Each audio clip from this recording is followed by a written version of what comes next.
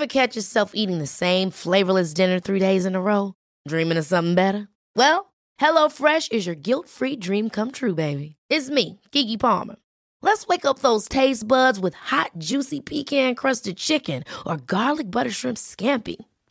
Hello Fresh. Stop dreaming of all the delicious possibilities and dig in at HelloFresh.com. Let's get this dinner party started. A lot can happen in 3 years, like a chatbot may be your new best friend. But what won't change? Needing health insurance. United Healthcare Tri-Term Medical Plans, underwritten by Golden Rule Insurance Company, offer flexible, budget-friendly coverage that lasts nearly 3 years in some states. Learn more at uh1.com. There's never been a faster or easier way to start your weight loss journey than with PlushCare. PlushCare accepts most insurance plans and gives you online access to board-certified physicians who can prescribe FDA-approved weight loss medications like Wegovy and Zepbound for those who qualify.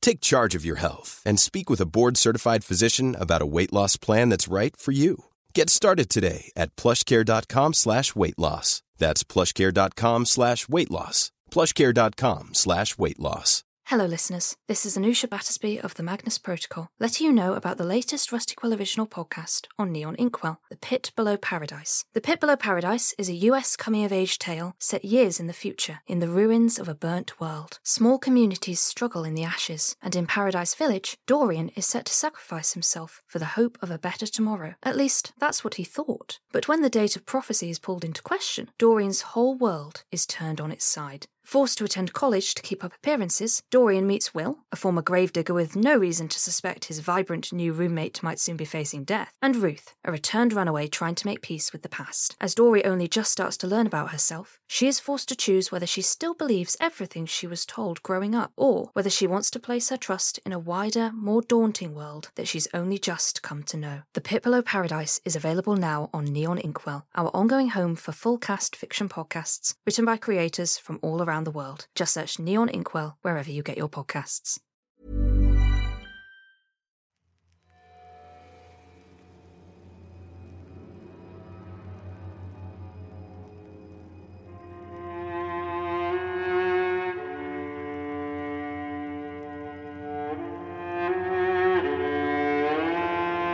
Rusty Quill presents The Magnus Archives.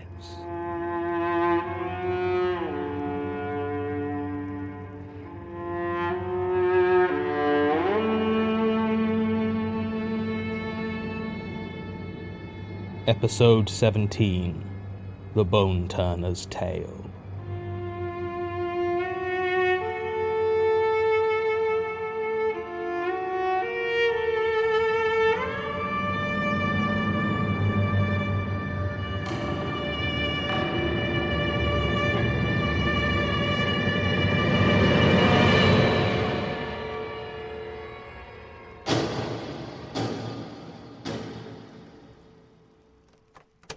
Statement of Sebastian Arakoya regarding a new acquisition at Chiswick Library. Original statement given June 10th, 1999. Audio recording by Jonathan Sims, Head Archivist of the Magnus Institute, London. Statement begins. Books are amazing, aren't they? I mean, when you think about what they really are. People don't give the actuality of language the weight it deserves, I feel. Words are a way of taking your thoughts, the very make-up of yourself, and giving them to another. Putting your thoughts in the mind of someone else. They are not a perfect method, of course, as there's plenty of scope for mutation and corruption between your mind and that of the listener, but that doesn't change the essence of what language is. Spoken aloud, though, the thought dies quickly if not picked up. Simple vibrations that vanish almost as soon as they are created. Though if they find a host, then they can lodge there, proliferate, and maybe spread further. Still, it is not a reliable method in terms of a thought's endurance, as humans are fragile creatures and rarely last a century. A book, though, is another story. There are written texts that have outlived the civilizations that created them. Imagine thoughts hundreds, thousands of years old, preserved and ready to be taken again. Corrupted or translated perhaps by a culture that does not understand them, but still, ideas that have outlived by lifetimes the mind that first conceived them. Will the thoughts that first ran through Shakespeare's head ever stop being thought by someone, somewhere? And a book so dense with a mind's fossilized creations, is it any wonder they have been ascribed such power throughout the ages? Or that an old library with heavy tomes covering every wall seems to have such a weight to it, beyond the physical presence of the texts it holds? I used to work at Chiswick Library. I didn't have such ideas back then, though. I just knew I loved books, always had. And so when the opportunity arose to work in my local library, I jumped at the chance. I had been a voracious reader ever since I was old enough to hold a book for myself, and even before that my mother tells me I would pester her constantly to read to me. I suppose you might say my mind has always been receptive to the thoughts that lurk in the written page. Still, Chiswick Library is a long way from the cramped and austere libraries you're probably imagining. It's light and airy, with bookshelves and carpets that speak more of cash-strapped local councils than of the rich majesty of knowledge. It has an extensive children's section, and the vast majority of its stock are dog-eared paperbacks of true crime, literary fiction, and reference books. It has a modest collection of books on tape, and the atmosphere, though quiet, is far from oppressive. In a word, I would sum the place up as unthreatening. It was 3 years ago when this happened. I had already been working there for about a year when the book first turned up. Now, we used to buy all of our books new, and I never did any of the acquisitions for the library, so I couldn't say when or where it might have been bought from. But it looked old and pretty beaten up when I first noticed it. It was handed back with 4 other books at the front desk, and as I was scanning them through, I noticed that one of the barcodes didn't seem to match up. The barcode and ISBN both registered as being that of Train Spotting by Irvin Welsh, but the book itself was an almost featureless black paperback, with a title on the front in faded white serif font, The Bone Turner's Tale. I was a bit confused and called the librarian, Ruth Weaver, over to ask about it. She didn't recall seeing it ever before, but stuck in the front was the Ex Libris bookplate of Chiswick Library, as well as a lending label with a handful of stamps going back several years. Ruth shrugged and told me not to worry too much about it. We'd get it recorded and put on the system properly. But something about the situation bothered me, so I decided to check the record of the man who had returned it. His name, at least according to his library card, was Michael Crew, and sure enough, 3 weeks ago he had borrowed 4 books from us, specifically the 4 others he had returned. I suggested to Ruth that perhaps he was a self-published author who was trying to trick his way onto our shelves, and she laughed, saying it was probably it. Although why anyone would go to the trouble of faking it just to get on the shelves of Chiswick Library was beyond her. The book looked worn, though, like it had seen decades of being read, with a line creased down the spine and one half of the cover faded from the sun. Nor, from what I could see, did it list any author at all. It was at that moment that Jared Hopworth came in, and I had to put the book to one side. Jared and I had once been fast friends, growing up on the same road, attending the same schools. We had spent much of our early life as inseparable, but he had always been, well, not to put too fine a point on it, thick as mud, and when I went away to university he stayed behind. I think he saw it as something of a betrayal, and when I finally returned I knew immediately something had changed between us. He spent the time I was away becoming a bit of a crook, and upon my return began what would eventually become a campaign of petty terror. He was always very careful to stop before he did anything that might get the police involved, and I guess there was enough leftover affection from a childhood spent together that I never really thought about reporting him. It was... hello, Elias? Do you have a moment? Not really. I'm sort of in the middle of something. I understand. It's just that Miss Hearn has lodged a complaint. A complaint? I could just as easily complain about her wasting my time. That's not how it works, Jonathan. I wouldn't have even needed to do the recording if Rosie had kept her equipment in better condition. Regardless, I would prefer that you not antagonize anyone connected to the Lucas family. They are patrons of the Institute, after all. Fine, I'll be more lovely. Now, can I get back to work? Very well. By the way, have you seen Martin? Oh, he's off sick this week. Stomach problems, I think. Blessed relief, if you ask me. Statement resumes. It was worst when Jared visited the library, because that inevitably meant that he was bored enough to seek me out for harassment. Sure enough, he started chatting with me, meaningless jibes that served to wait it out until Ruth, who didn't know about Jared's problems with me, returned to her office and closed the door. As soon as she had done so, he turned and in a single movement tipped over the metal returns cart, spilling the recently received books all over the floor. He smiled at me and apologized. I did my best not to show any irritation or indeed any reaction at all as I slowly walked around and bent down to start collecting them. As I rose to my feet, I felt an impact on the back of my head and staggered. Behind me, Jared stood holding the book I had put aside, The Bone Turner's Tale, and had apparently picked it up to hit me with. But rather than offering me a fake apology or further violence, instead his eyes were locked on the book. We stood there in silence for a few seconds until he said something about needing something new to read, turned around and walked off. I will admit, a bit unsettled. As far as I could recall, I had never seen Jared read, well, anything, really. And the look in his eyes when he had left had something in it not entirely unlike fear.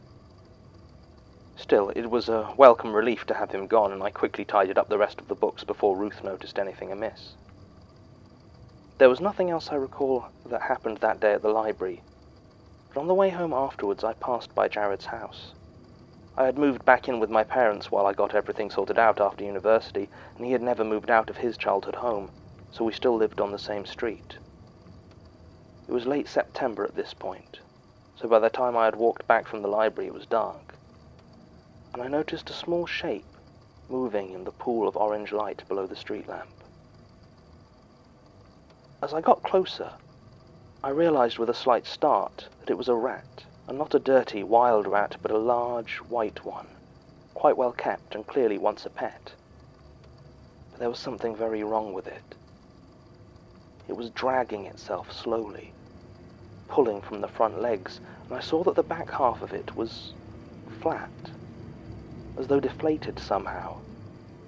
I thought it must have been run over, but there was no blood or sign of crushing, nor did it seem to be in any actual pain. It just had a back half that flopped and twitched obscenely as it made its gradual way across the lighted pavement and out into the darkness.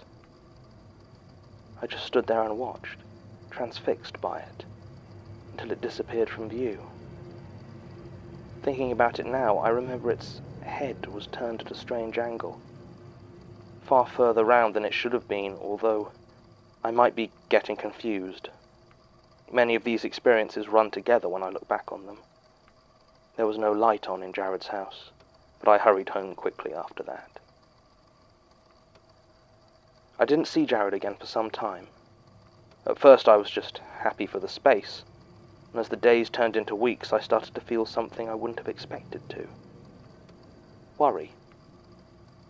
If it hadn't been for the way he had left last time, it probably wouldn't have bothered me, but he had looked so strange. And even without him coming to the library, it was rare I would go a week without seeing him. By now it had been almost a month. Still, I resisted the urge to go to his house and check. If it turned out he was fine, then I'd be inviting a whole world of unpleasantness. And besides that, I reminded myself, he wasn't my problem anymore. It was late October when Jared's mother came in. It was near the end of the day, and outside was already dark. I was putting up a display about good Halloween reads before heading home when I heard the door open. I turned around and there she was. It took me a few seconds to recognize her, if I'm honest. I hadn't seen much of her in the years since Jared and I had been close, and she had aged noticeably. Mrs. Hopworth wore a bulky overcoat, though it wasn't that cold yet, and her arm hung down in a sling. Something about the angle of the arm and how it hung there seemed faintly abnormal, and I wondered if she had broken it.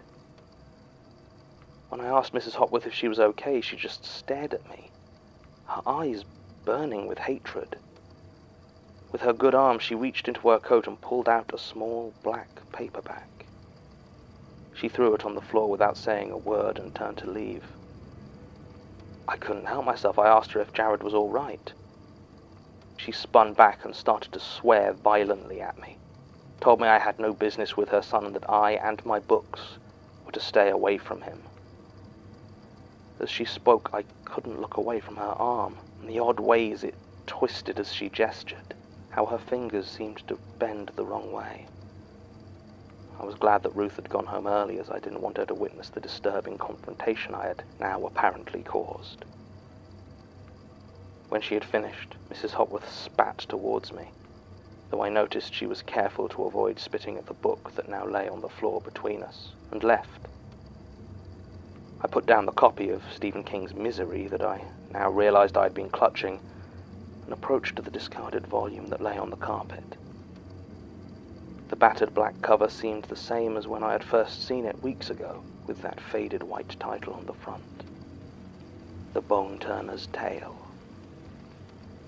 I reached down to pick it up, but before I did so, a thought flashed across my mind, a memory of the last time I had seen Jared, and I grabbed some tissues from the desk before using them to pick up the book. Even then I felt my skin crawl as I held it.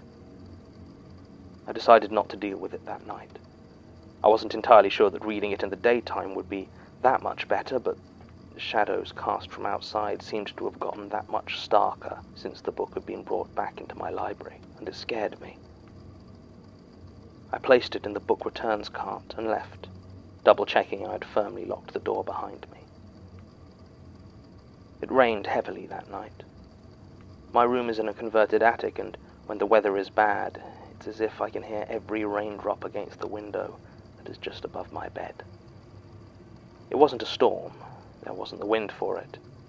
It was just that heavy, pounding rain that drummed and beat on the glass above me. I couldn't sleep. There was a nagging apprehension in my mind, something that, after 3 hours lying in bed, had turned into almost a panic. How could I have just left the book? There was something wrong with it, that much was obvious. What if Ruth came in earlier than I did tomorrow and took it? What would happen to her? Should I have destroyed it? That last thought was quickly pushed away. I wasn't sure I had it in me to destroy a book, even one with such a strangeness to it. It surprised me just how easily I accepted that the Bone Turner's Tale had dark powers, but I suppose I've always felt that books have a sort of magic to them, so it was really just a confirmation of what I had suspected deep down for a long time. It was 2 a.m. when I decided that I couldn't just leave it there overnight. I got up, dressed, and quietly headed out into the rain towards the library, making sure to take my gloves. My coat was supposed to be water-resistant, but still managed to soak in the 20 minutes it took me to walk there. I had the key from locking up that night and deactivated the alarm as I entered. It was almost pitch black inside, and part of me wanted to keep it that way, but I turned on as many of the lights as I could without it being immediately obvious outside the building. It wasn't many, and I still had to half feel my way through the foyer and into the library proper. As I approached the desk, the book returns cart where I had left the Bone Turner's Tale, I began to step less cautiously. It was darker in that corner of the library, and I put a hand out to steady myself against the handle of the small metal cart. I'd taken my gloves off at that point, and my hand came away wet. I quickly fumbled for the torch I had snatched before heading out and turned it on. Red dripped and pulsed from the cart, soaking the pages and forming a small pool around it. The books were bleeding. I laughed at that. It seemed so appropriate somehow, so utterly correct that those neighboring books should suffer, should be contaminated by it. Just as it seemed right and proper that when my torch found the Bone Turner's Tale, it was dry, unmarked by the gory scene around it. I put my gloves back on and carefully took out that sinister volume and placed it on the desk. Perhaps I should have fought harder against the temptation to look inside, but my curiosity was too strong. The thick gloves made turning individual pages almost impossible, and I still had enough good sense to keep them on, so I just opened it on a few random pages and started reading. Perhaps I was being paranoid. After all, I touched the book with my bare hands when it was first given into the library, and had no problems. But the image of Jared's mother wouldn't leave my head. How her arm had twisted when it moved. I decided to keep the gloves on. It was written in prose, and certainly seemed to be a story of some kind. The part I read dealt with an unnamed man, at various points referred to as the Bone Turner, the Bonesmith, or just the Turner, watching an assembled group of people as they made their way into a small village. It's unclear from what I read whether he is traveling with them or simply following them, but I remember being unsettled by the details he observed in them.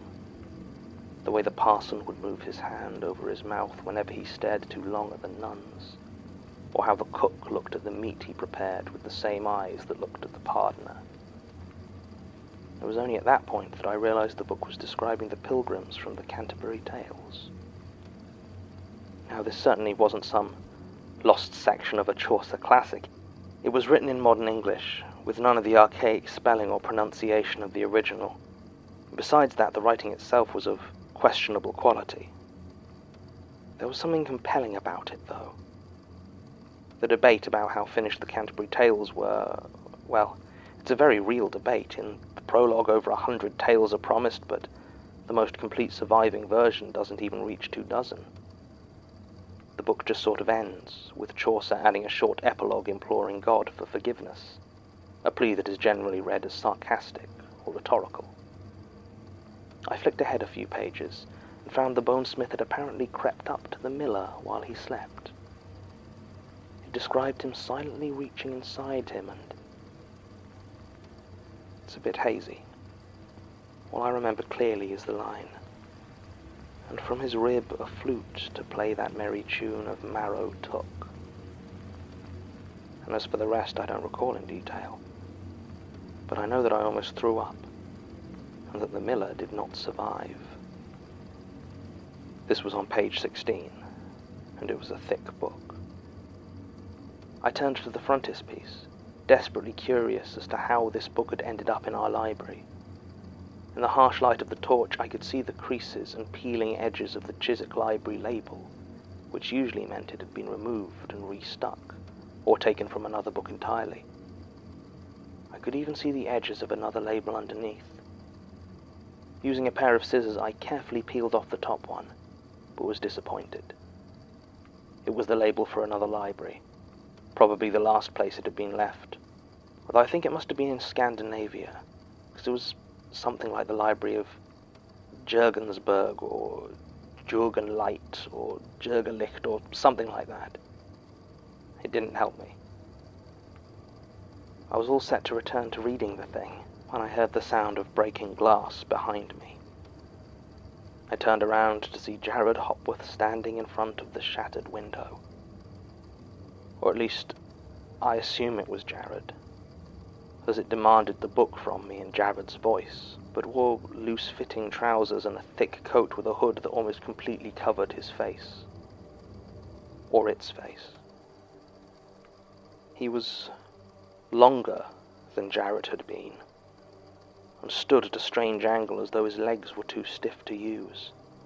When he gestured for the book, I saw that his fingers looked sharp, as though the skin at the ends were being pushed into a tight point by something inside. I told him that the library was closed, because at that moment I could think of nothing else to say. He ignored me and demanded again that I give him the book. That was when I did something a little rash, which is to say I punched him. I had never really thrown a punch in anger before, or even desperation, so it came as quite a shock to me when I managed to drive a single solid fist into his solar plexus. But as I did this, and this is the part that still gives me nightmares, I felt his flesh give way and almost retract, drawing me in close. And then I felt his ribs shift, shut tight around my hand as though his rib cage were trying to bite me. They were sharper than I would have thought possible, and at last, this was what actually started me screaming. Never before or since have I ever screamed like that, and I'm still a bit surprised I'm capable of making such a noise, but there you have it. In my panic, I dropped the copy of The Bone Turner's Tale, and in less than a second, Jared was on it. He released my hand and grabbed it with a frantic desperation before he turned to run back out the way he came in. I started to chase after him until I saw how he was moving, how many limbs he had. He had added some extras. That was the moment it finally all got too much for me, and I stopped running. It wasn't my book. It wasn't my responsibility. And I had no idea what I was dealing with. So I didn't. I just stood there in a daze and watched the thing that was once Jared disappear out into the rain. I never saw him again. The police turned up soon after. Someone had apparently heard my screams and called in a report. I spun some tale about falling asleep at my desk and being woken up by an attempted robbery. God knows how I explained the bloody books, because it wasn't some disappearing phantom. It took weeks to get out. Everyone seemed to believe me, though, and miraculously I kept my job. I haven't seen Jared in the years since, and I haven't done any further research on the book.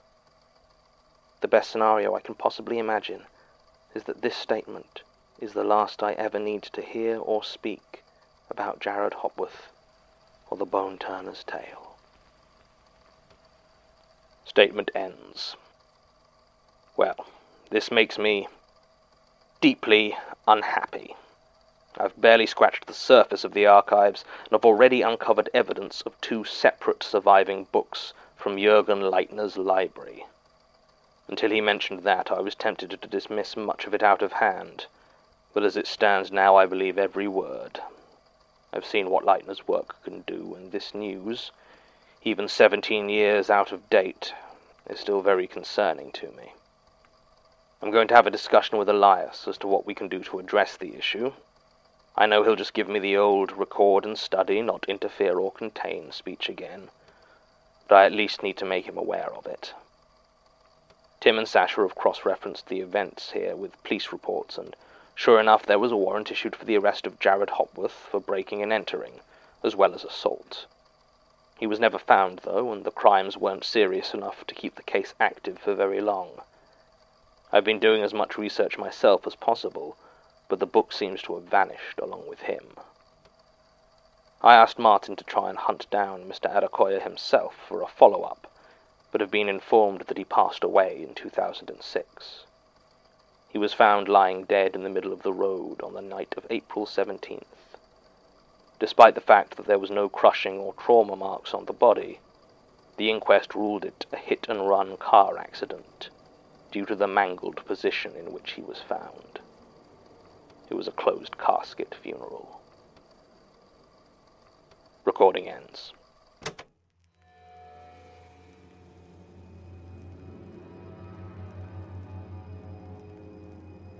The Magnus Archives is a podcast distributed by rustyquill.com and licensed under a Creative Commons Attribution Non-Commercial Share-alike International license.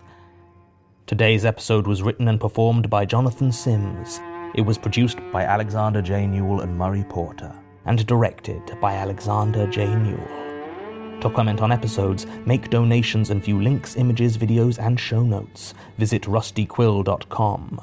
Rate and review us on iTunes, visit us on Facebook, tweet us on Twitter at The Rusty Quill, or email us at mail@rustyquill.com. Thanks for listening.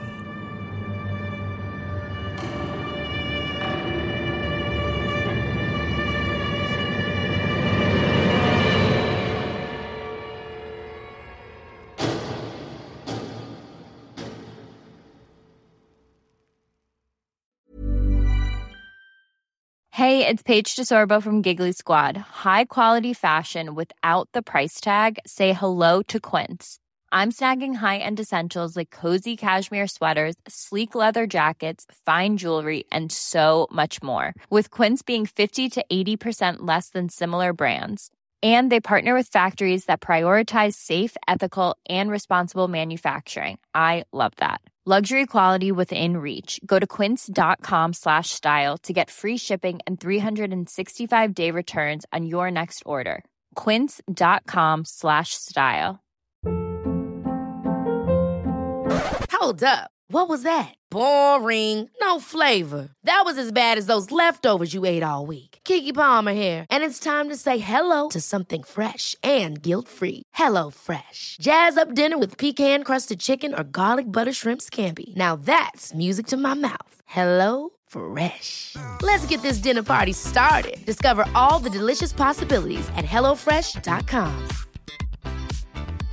Hello listeners, this is Anusha Battersby of the Magnus Protocol, letting you know about the latest Rusty Quill original podcast on Neon Inkwell, The Pit Below Paradise. The Pit Below Paradise is a US coming-of-age tale set years in the future, in the ruins of a burnt world. Small communities struggle in the ashes, and in Paradise Village, Dorian is set to sacrifice himself for the hope of a better tomorrow. At least, that's what he thought. But when the date of prophecy is pulled into question, Dorian's whole world is turned on its side. Forced to attend college to keep up appearances, Dorian meets Will, a former gravedigger with no reason to suspect his vibrant new roommate might soon be facing death, and Ruth, a returned runaway trying to make peace with the past. As Dory only just starts to learn about herself, she is forced to choose whether she still believes everything she was told growing up, or whether she wants to place her trust in a wider, more daunting world that she's only just come to know. The Pit Below Paradise is available now on Neon Inkwell, our ongoing home for full-cast fiction podcasts written by creators from all around the world. Just search Neon Inkwell wherever you get your podcasts.